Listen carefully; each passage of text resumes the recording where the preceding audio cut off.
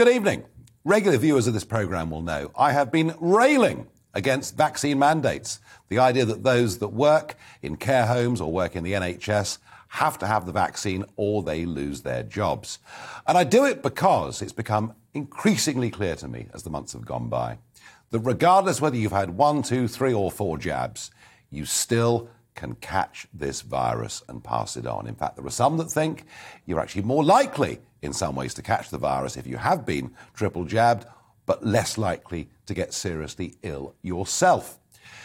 Now, we last week had a bit of an exclusive here because we had the doctor, Steve James, who along with 7 of his colleagues was taking the government to court over the NHS vaccine mandate. 127,000 full-time and part-time workers in the NHS would have lost their jobs on the 1st of April. But last night, and I know that yesterday's news was dominated by what happened in the House of Commons with the Sue Gray report, but this would have been the main news story. It was Sajid Javid in the House of Commons last night backing down in a very significant way. I believe that it is no longer proportionate to require vaccination as a condition of deployment through statute. So, Madam Deputy Speaker, today I am announcing that we will launch a consultation on ending vaccination as a condition of deployment in health and all social care settings. Right, so there we are. That was him basically backing down, doing it gently, but I think we can pretty much say that those 127,000 NHS workers are not going to be kicked out of their jobs on the 1st of April. But the care home sector has already had this applied to them. It happened back in December. Now, we've been trying really hard to try to find an accurate estimate for the number of people who've lost their jobs working in care homes. We can't find one. But somewhere between 35 and 40,000 people leaving the sector appears to me to be the right number. And so what I'm asking tonight is if the whole thing with the NHS is being put on pause and then scrapped, surely shouldn't those who've lost their jobs in the care sector get their jobs back? Because the alternatives aren't very good. Already the sector, as I understand it, was struggling to recruit people. I've heard reports over the last couple of weeks that people have been brought in from all over the world, upon whom we perhaps cannot make the same stringent checks to make sure they're right to work in care homes. And the outrageous proposal by the Immigration Minister that those that have crossed the English Channel in dinghies a year after they've arrived here with their asylum claims still not processed, that they could go and work in the care home sector. All of that is outrageous. I think the 40,000 should be reinstated. And that is my audience question to you this evening. Should those workers be reinstated? I want to get your views, please. Farage@gbnews.uk. Well, joining me to discuss this is somebody directly affected by it. It's Jeremy Richardson, Chief Executive of Four Seasons Healthcare, one of the UK's largest independent healthcare providers. Jeremy, good evening. Good evening, Nigel. Now, as I understand it, you've got 12,000 staff, 165 care homes. You're one of the biggest companies in this sector. How many staff have you had to let go because they've not had the vaccine? Well, just as you found it really difficult to get to the number of how many people have left the sector, it's really hard for me to give you a precise number too. I can tell you that we fired 56 people on the 11th of November, but those were the 56 who'd stayed right to the end of the process.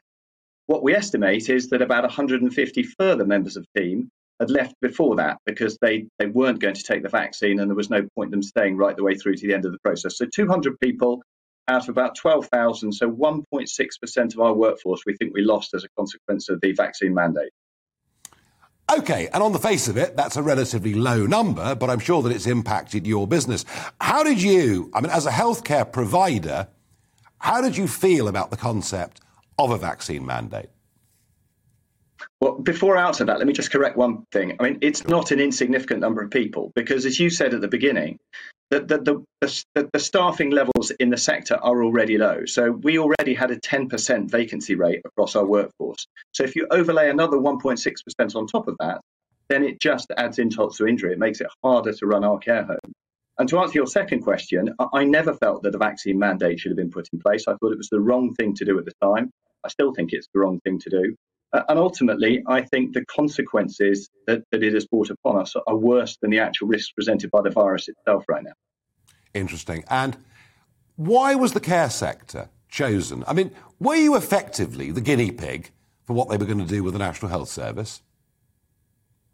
Well, it's hard to argue against that, isn't it? I mean, interestingly, at the beginning of the pandemic, the Health Secretary made the point that one of his frustrations with social care was he didn't control the sector, and yet he did have direct control over the NHS. Now, ironically, the part of the healthcare service that he decided to impose a vaccine mandate on was the bit that he didn't control.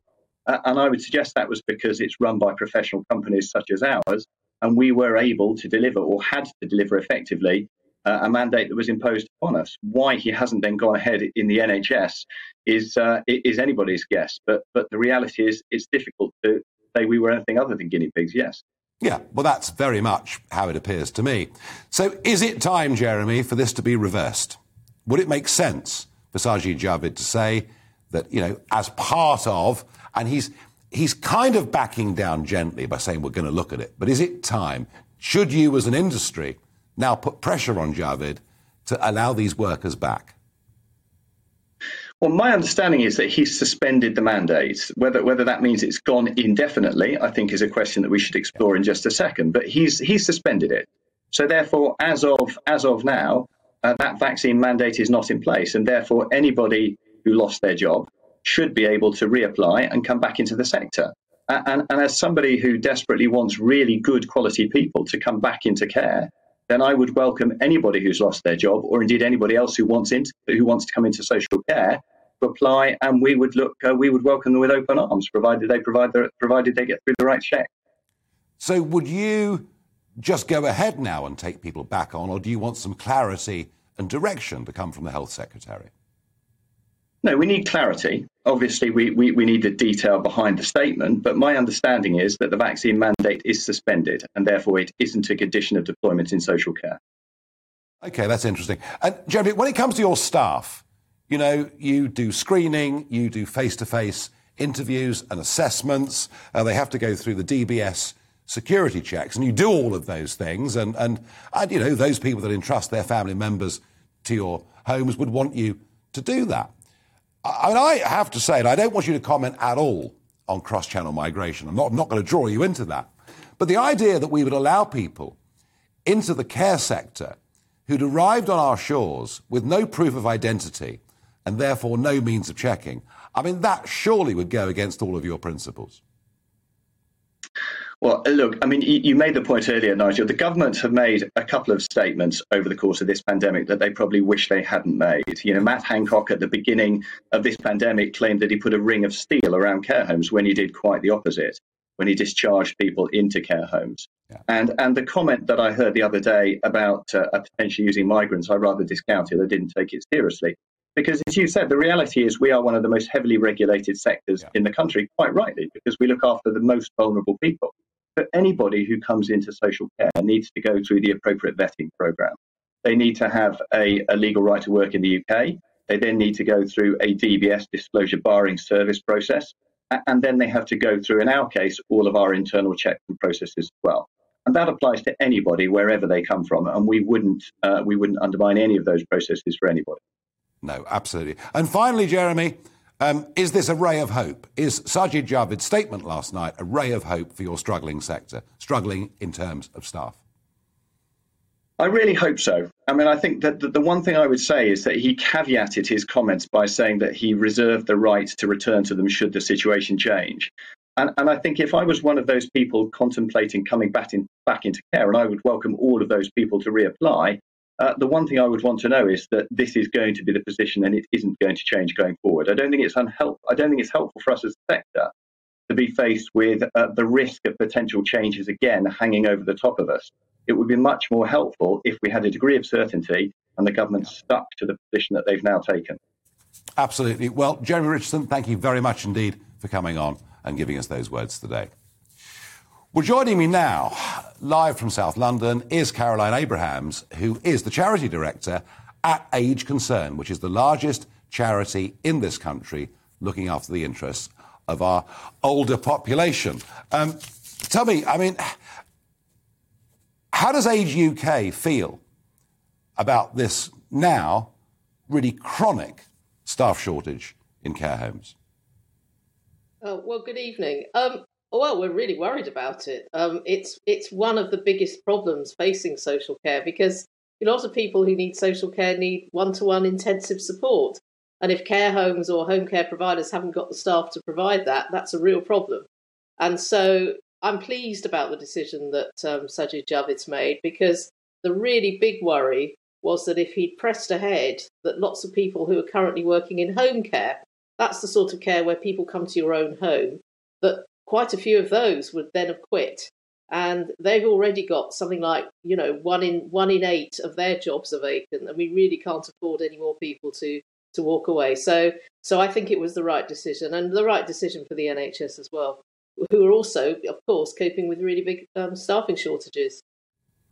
Yeah, but when you hear the argument, Caroline, and it's been made repeatedly over the last 6 months or so, when you hear the argument that, the older members of our society are the ones most likely to have underlying medical conditions for obvious reasons, therefore they are the most vulnerable to this virus, the argument gets made that if staff have had the double jab and the booster, the argument is made that then makes the patients they're looking after safer. How do you respond to that argument?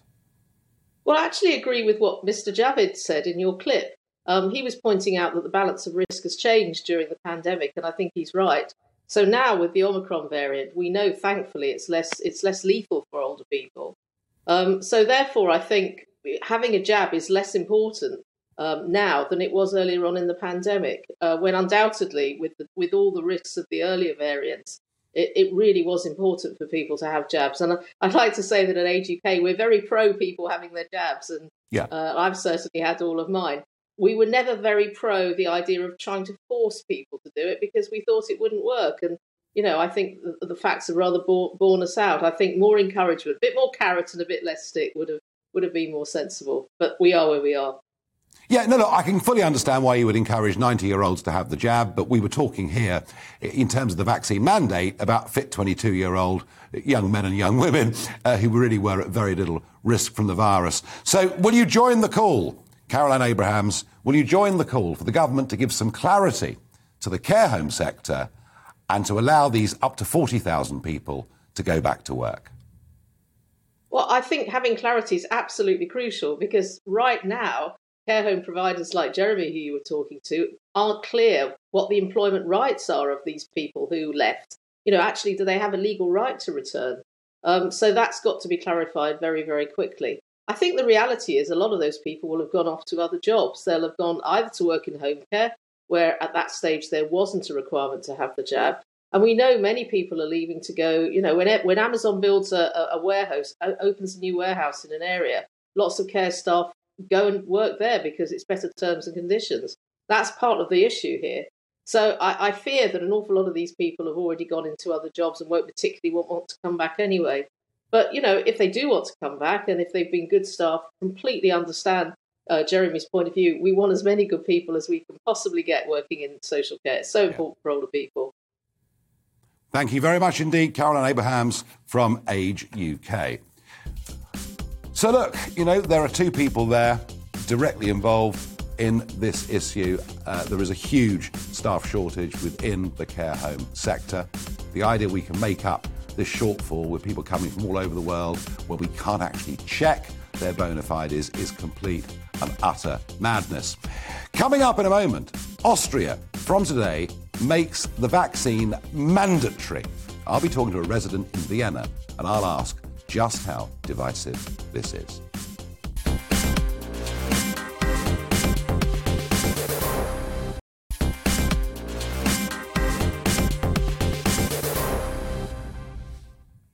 Should those 40,000 care home workers get their jobs back? I certainly think they should. What do you think? Well, Chris says to me, not just reinstated, but compensated too. They will have lost earnings and self-confidence. Chris, I agree with that, although I'm slightly worried that Caroline Abrahams seems to think many of them may have found other jobs. One viewer says, of course they should. It shouldn't even need to be asked. They have done nothing wrong. Yes, they have. They've disobeyed the Prime Minister, who told us all to get jabbed and get boosted. Richard says no, as they are putting residents at risk. Nobody is talking about the residents here, just the staff. If I believe that argument, I would support vaccine mandates in the care sector and in the NHS. I just don't believe that argument. And regular viewers will know I've asked doctor after doctor, scientist after scientist, to actually prove to me that by me getting the booster, I'll be less likely to catch COVID. And nobody has convinced me of that. They have convinced me, I think, that by having the vaccine and the booster, if I do get it, I'm likely to get less ill. But that's a choice for me. It's not going to affect those around me. Another viewer says, no, otherwise, where does it end? 2 weeks is all it takes to train another. Yet you've got to find the people. Phil says, yes, and compensated for their freedom of choice being taken away. Now, taking this to more ludicrous levels, as we're beginning in this country, I think, to win the argument for freedom of choice, as the big state backs off, as Plan B restrictions are eased and the pubs and restaurants start to fill up over the country and a bit of confidence comes back. In some countries, they're going the other way. The state of Western Australia, New Zealand, but closer to home, is in Austria. I've said when it was announced that Austria were going to bring in mandatory vaccines, I said at the time that I thought they'd actually bitten off more than they could chew. But they've carried on with it. Well, joining me now is Eric Williamson, freelance journalist based in Vienna, Austria. Good evening to you. Good evening. So they've done it. As of now, it is mandatory to have a vaccine. And I understand that the Austrian police, within a few weeks, will have the powers to stop people, ask for their vaccination status to be proved, and be able to fine them up to €3,000. That, Eric, is my understanding of it. Please tell us what's going on. Well, I think you've given a pretty accurate summary of the situation as it is of this week here in Austria. As you said, the government announced back in November that they were going to put in this measure to have a vaccine mandate. Many people thought, let's see if this actually is going to work. There were a lot of obstacles to take, politically as well as legally, but they've done it. And as of this week, it is mandatory to get your vaccination, to get your jabs against COVID. Like you said, just in a couple of weeks only, the checks will start. As of mid-March, people are actually in danger to be fined if they cannot prove that they have got their vaccination at that moment. Later on, the fines will become higher and could potentially reach the amount you just mentioned. The first fines will be about €600, and that's, I think, a lot of money for people. And it could maybe people who have not been sure whether they should get it or not. Maybe that's just enough to put them over this border, to get them to get finally the vaccination. And what percentage of the Austrian population at this moment in time have not had the vaccine? Well, that's an interesting question, because at the time when the government decided to put this measure in place, as I said, back in November, it was only 65%, and also we were really among the countries in Europe, in Western Europe, with the lowest vaccination rate. Meanwhile, we're about 73% of the people who have been fully vaccinated. And that's actually not far behind when you compare it to the neighboring countries like Germany, which is many times the country also compares itself to. Of course, it's way lower than countries like Spain or Portugal. But, we're not that far behind as we were back then. So people are really questioning whether this measure is as necessary as it seemed to be a couple of months ago. And another factor that comes into play is back in November, when the government decided this, it wasn't sure that what Omicron, I think, didn't even exist. We didn't know it was there. And we certainly didn't know what the extent, what the influence was of this new variant. And just like you said before, people will still get the infection will still contract the virus, the Omicron variant, even if they have all their vaccinations, even if they got a booster vaccination. So people say, well, why should I have to get my vaccination when I can still contract the virus? And that's definitely a new point that has surfaced compared to a couple of months ago when the initial decision was taken to put this measure in place. Eric, it is still just about within living memory when Austria was living under the harshest form of authoritarian rule that we've ever seen, certainly in modern times anyway. Where is the opposition to this modern day authoritarianism? Where are there? I mean, we've seen, as I said earlier on this programme, we've seen a big step back from the government here. We've got truckers who basically brought Ottawa to a standstill over the weekend in Canada. Where is the civic or political opposition in Austria to this authoritarianism? Or are people just accepting it? No, people are definitely not accepting it. I think Austria has been one of the countries where the protests have been the most firm, so to say, actually from the start of the pandemic 2 years ago. People were taking to the street here in Vienna. Every Saturday we have marches of 40,000, 50,000 people just protesting against these measures, which they felt back then was already too much interfering with their freedom. And since, of course, the vaccination mandate, which goes way beyond any measure that has been in place before, these protests have become even stronger. More people are joining these rallies. Even people have got their vaccination. They're still opposing to the fact that other people's will be. They have to get this compulsory vaccination. People just don't like the idea of being forced into getting the vaccination. The only problem with these marches is that these have been kind of hijacked by right-wing parties, by extreme right-wing parties, and that's the reason that they got a little bit in a bad perspective, and people have really judged them, I think, for the wrong reasons. Because I think it's fair, to stand up for your rights, for your personal rights, and say, okay, I don't agree with the vaccination. People who are taking it a step further and start comparing it like, this is like going back to the Second World War. I think that's just many steps too far. But the Freedom Party in Austria is often described as being right-wing or hard right-wing, but it is still, it's been in the past, a very significant political force within Austria. Are they the likely beneficiaries electorally of all of this? Yes, well, that's potentially what's going to happen. The Freedom Party was in the Austrian government until 2 years ago. Then it was a huge scandal which forced him to step out of the government. And that in all opinion polls, they went way down below 10%. And now you see that they are getting a lot of support again.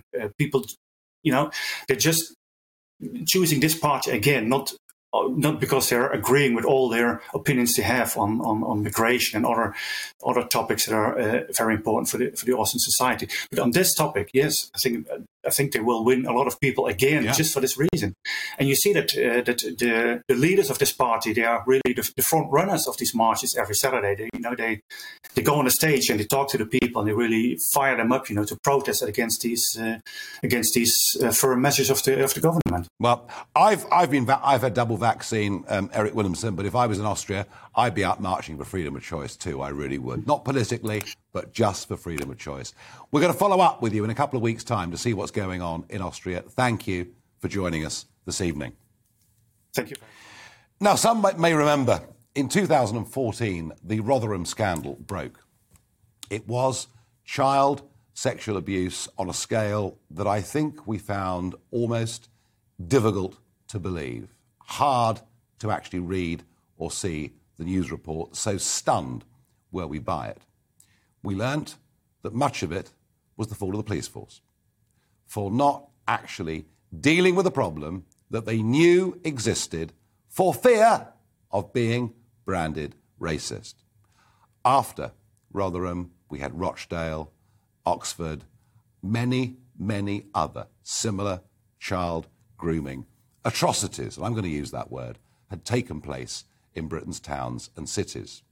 Yet the news has gone incredibly quiet on the subject, so perhaps many of us thought it was a problem that had gone away. Well, a new report, independent report into childhood sexual abuse that has been out today, actually perhaps gives us even greater concern. Well, joining me, somebody that understands more about this than I do, David Greenwood, a leading child abuse lawyer who has represented victims of abuse in Rotherham. Thank you, David, for joining us this evening.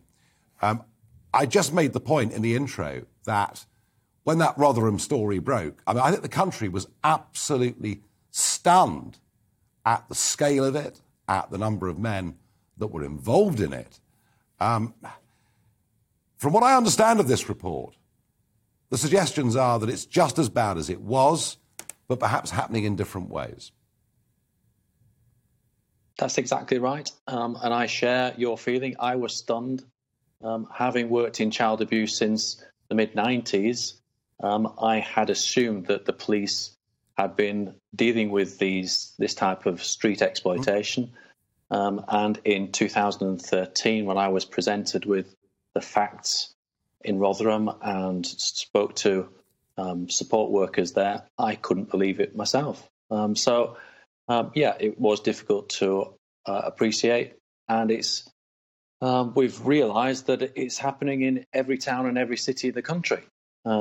So this inquiry was convened to try and work out not just what happened in Rotherham and Rochdale, Oxford, but what's happened all over the country and what councils and the police have been doing.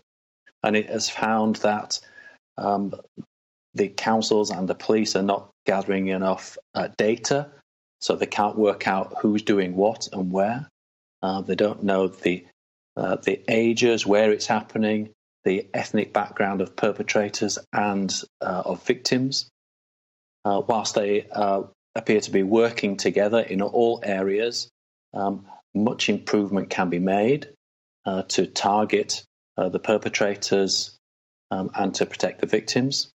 The inquiry uncovered a culture of victim blaming, describing girls as putting themselves at risk, and there were comments in records that girls were engaging in child prostitution, which obviously no child can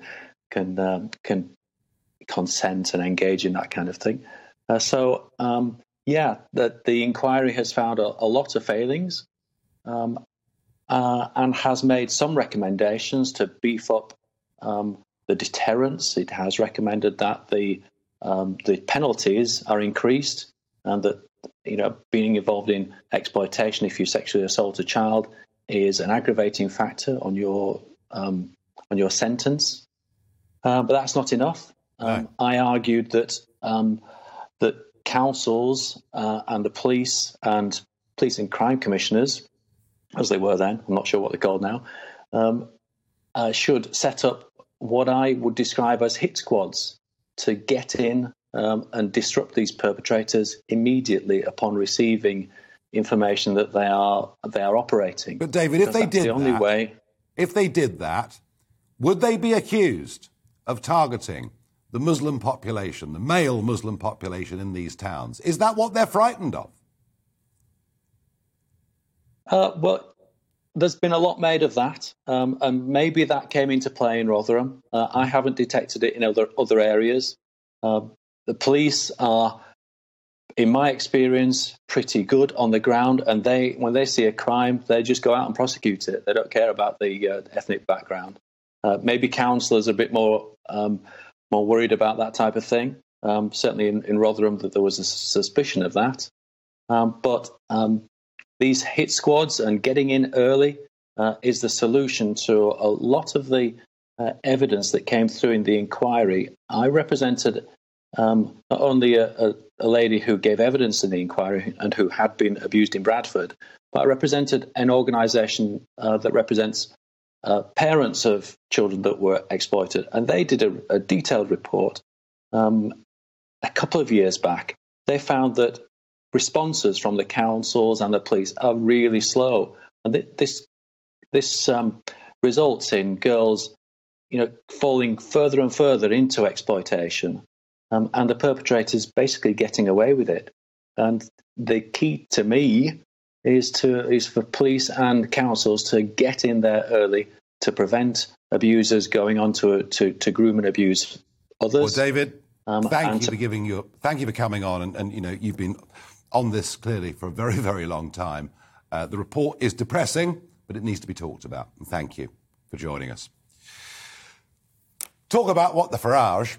We learned from the Metropolitan Police this morning that the fixed penalty notices that could be given to Downing Street staff and indeed to the Prime Minister will not be made public. We will not be told who has been fined. Well, the Prime Minister's spokesman responded to this by saying, as the Met have made clear, generally speaking, with fixed penalty notices, individuals are not published in any way. Obviously, we are aware of significant public interest regarding the Prime Minister and would always look to provide updates we can on him specifically.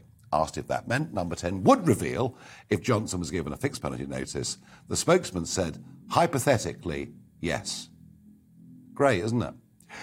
Another what the Farage.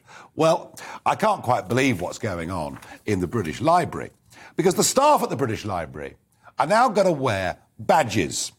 And the badges will say he, him, or she, her, or they, them. Yes, pronoun badges are coming in at the British Library, just in case somebody goes up to a member of staff and makes some mistake about their sexual orientation, which would lead, of course, to outrage. Why the British Library, which I was told was struggling for funds, has decided to follow Stonewall's advice and spend money on this is completely and utterly beyond me. But there we are.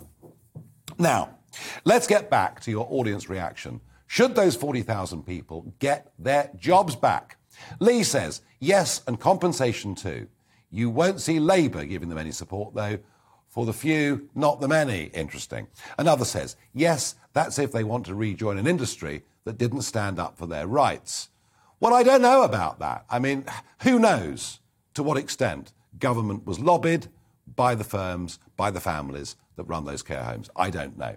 Charlie says, of course they should get their jobs back. Bruce says, more like beg to return. Linda says, definitely yes, although not sure they'd want the job now anyway. I'm triple jabbed, but I feel it's a personal choice. So do I.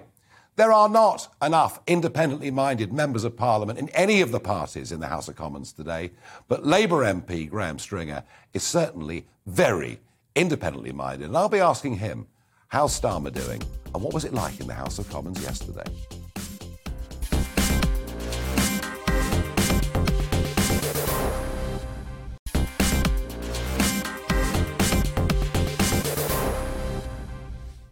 It's that time. The GB News pub is opened. I'm joined on Talking Pints by Graham Stringer, MP. Welcome to the programme. Good to see you. Graham, I've been very critical over the years of members of Parliament, straight from university, straight into research offices. But you shouldn't be in politics. You worked in industry. I did. I was an analytical chemist in the plastics industry for 10 years. A long time ago now, but yeah. Yeah, so you actually had you do have a background in the real world. And I guess that's probably shown itself throughout your career. Local politics, running Manchester City Council. I'm really interested in what your view on HS2 is, because I keep hearing from politicians in Manchester that HS2 is going to be this great boon for Manchester. What's your take on all of that? Oh, I've always supported HS2. Yeah. It's both about capacity, getting more people between the major centres in this country, and it's also about speed.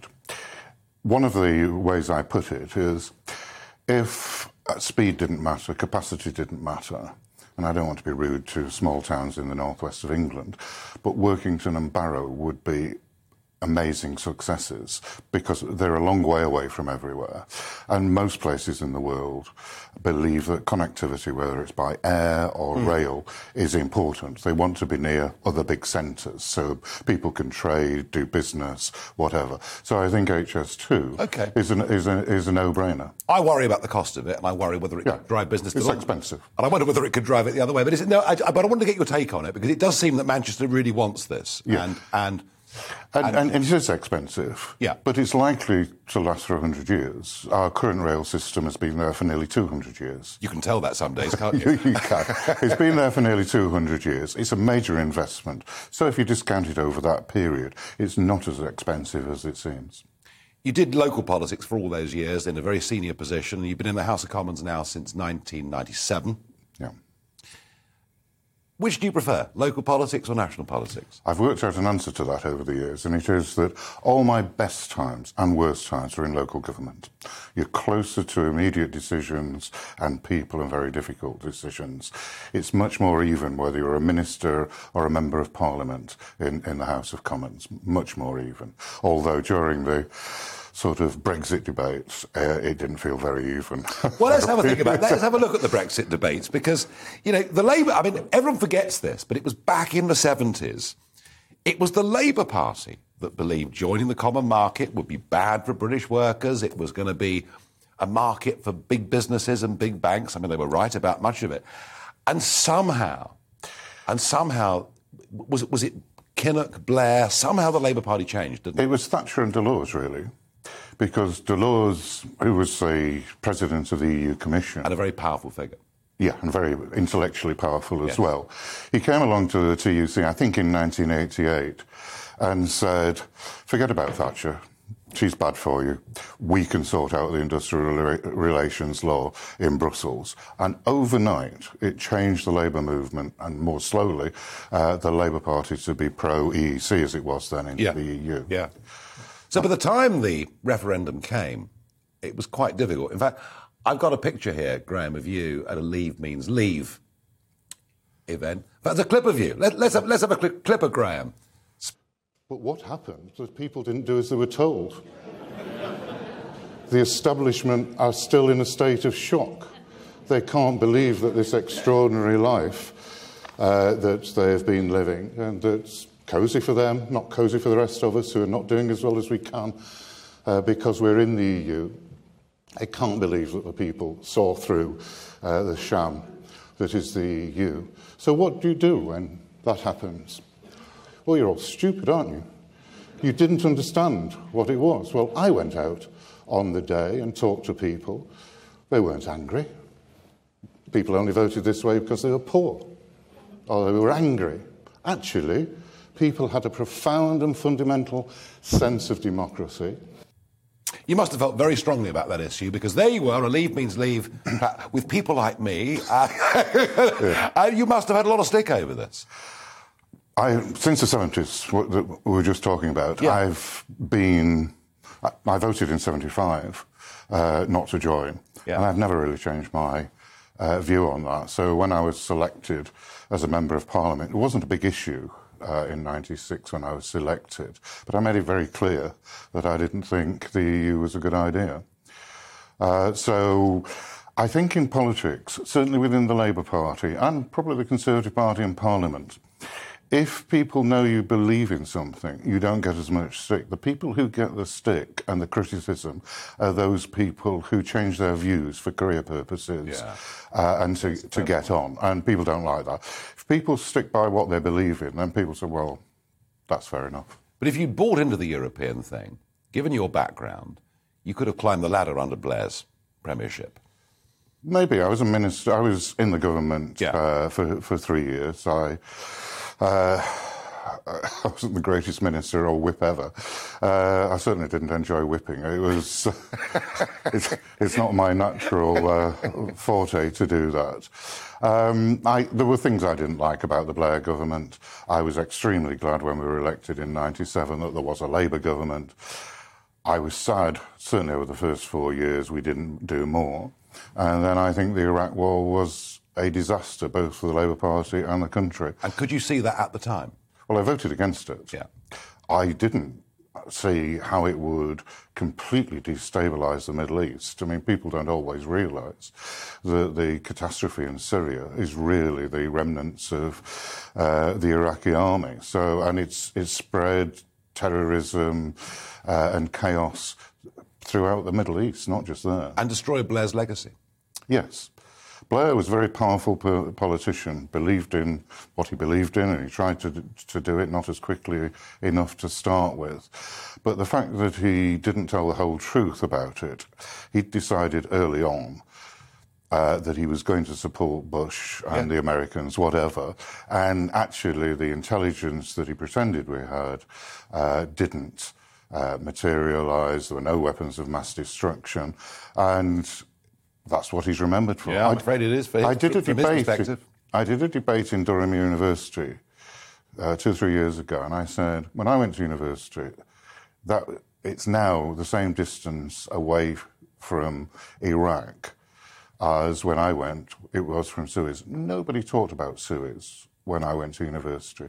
When I went to Durham, there was a packed hall, wanted to talk about Iraq. Students, if you go into a students' union now... Even getting over 20 years on. It's, they still... It defines It was quite a lot kind of a policies. moment, wasn't it, of a breakdown of trust, I think, between Parliament, government and the people. And perhaps the Brexit result was part of that manifestation. It was. I mean, there's been a lot of breaches of trust with the people. The Iraq War was one. The MP's expenses did a lot of damage. And I think we have a genuine problem in this country. I think it's good to be sceptical about politicians and politics generally. That's healthy. Yeah. When it turns to cynicism, that we don't trust that lot, then that is very bad for democracy. And that's what's happening with the current Prime Minister. I mean, yesterday afternoon was pretty extraordinary stuff, wasn't it? Oh, yes. To have the country and virtually the whole of the Commons who don't believe that the Prime Minister tells the truth on a regular basis is extraordinary. Absolutely extraordinary. Well, the fact that a police investigation has now become his shield and his cover, I mean, it's almost beyond belief. The police who were present all the time, because his personal security, the police officers on the door, on down. Of course. Police know what's going on. They don't have to investigate. Everybody knows what's going on. It is a waste. Well, I'll tell you what I think should happen, and I've said it publicly.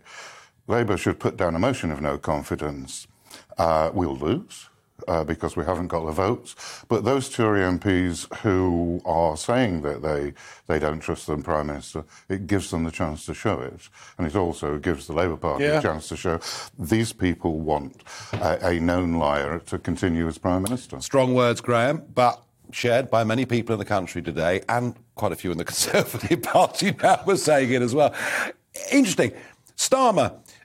You know, I thought there were one or two lines that Starmer delivered yesterday that were quite wounding on a personal level, and it was a different kind of Starmer. I don't think he's got much charisma. I don't think he shows much humour. But I just wonder, are we underestimating the extent to which he's unifying the Labour Party? Because we've had years of the Labour Party tearing itself to pieces. I just wonder, you've watched this for decades, is Labour gearing itself up to perhaps try and win an election? Oh, I hope so. Yeah, I think we are. We've had one of the two best prime ministers of the last century was Clem Attlee, who was said not to have much of a personality. But along with Churchill, he was probably those two in very different ways were great prime ministers. So you don't have to have a big personality. What Starmer is doing is giving the Labour Party members a belief that we can win. We're sort of varying a bit between 7 and 10 points ahead in the opinion polls now. We should be further ahead, but that's a good start. And Blair wasn't popular when he was first elected with as leader, with large chunks of the Labour Party. But once people believed he was going to win... It all changes, People row in behind it. It's not a policy issue, it's a belief in victory. Yeah, interesting. Well, I mean, we'll have to see. And Graham, finally, one thing you did disagree with Blair on was climate change. You are a climate change sceptic. I'm a scientist. I mean, you're happy to destroy the world. You don't want us to have a future. I'm a scientist. I've looked at the science. I've talked to top scientists across the spectrum. I've been to the Antarctic Survey in Cambridge, where there's a lot of work done. I've been to the Met Office and talked to them. And when you actually talk to the scientists who are doing that work, and you say, but there's a huge margin of error here, they agree. They talk scientist to scientist. I've talked to members of the Royal Society who say they've looked at it and they don't think it justifies the policies that are being followed, but the view that there's going to be a pretty imminent catastrophe. So I've got two problems. One, I think the action we're taking when we're only 1% of the production of the world's carbon dioxide are making the country weaker for no purpose. And they're making poor people poorer and eventually colder. And secondly, I don't think the science justifies it. I listened to one of Obama's science advisors who's just written a book on it. Yeah. And if you went out there, people would say storms in the world are getting worse. They're not. Yeah. There is no evidence. IPCC. So there's all this catastrophism going about, and the evidence isn't there. Graham, there are issues I will agree with you on, there are issues I will disagree with you on, but it's great to have somebody in Parliament who's independently minded as you are, and thank you for joining us on Talking Parliament. Cheers.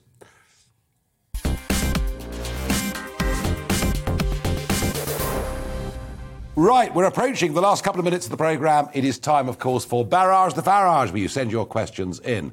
Mickey asks me, do you think there has been a party culture at Number 10, or is it entirely associated with Boris? Well, some of the newspaper reports suggest that, there were still sort of wine Fridays when Theresa May was there. I kind of think that Boris has been pretty weak with them. In Gordon Brown's day, was there much boozing in Number 10, do you think, or Tony Blair's day? If there was, I wasn't invited. I was invited to the odd party for Labour MPs or the government in Tony Blair's days, but it wasn't a huge boozing culture. No. Certainly not there. No, and you know what, folks? I like a drink, you all know that, but drinking in the office on a regular basis, not good. Alex asks, should broadcasters be encouraged to use degrees Fahrenheit during weather reports? What do you think, Graham? I still, as a scientist, if I'm doing science, I think in centigrade. As a person who wants to know the weather, if it's 72 outside, I understand that. Yeah. And the British, of course, being what they are, we talk in centigrade when it's cold and Fahrenheit when it's warm. And we all do that. Yeah. Kathy asks, if you were in Parliament today, what question would you have asked Boris? I would have asked him, why didn't he, at the start of all of this, rather than saying there was no party, the rules were followed, I'd have asked him, Prime Minister, wouldn't it have been better to hold your hands up in the first place and be honest with people? Last question. Linda asks, can we get out of the ECHR or are we tied to it? A sovereign country can do what it likes. That applied to Brexit. It applies to the ECHR. I think if we're ever going to deal with the Channel crisis, which is about to get much bigger and much worse this year, we're going to have to change our relationship and leave ECHR.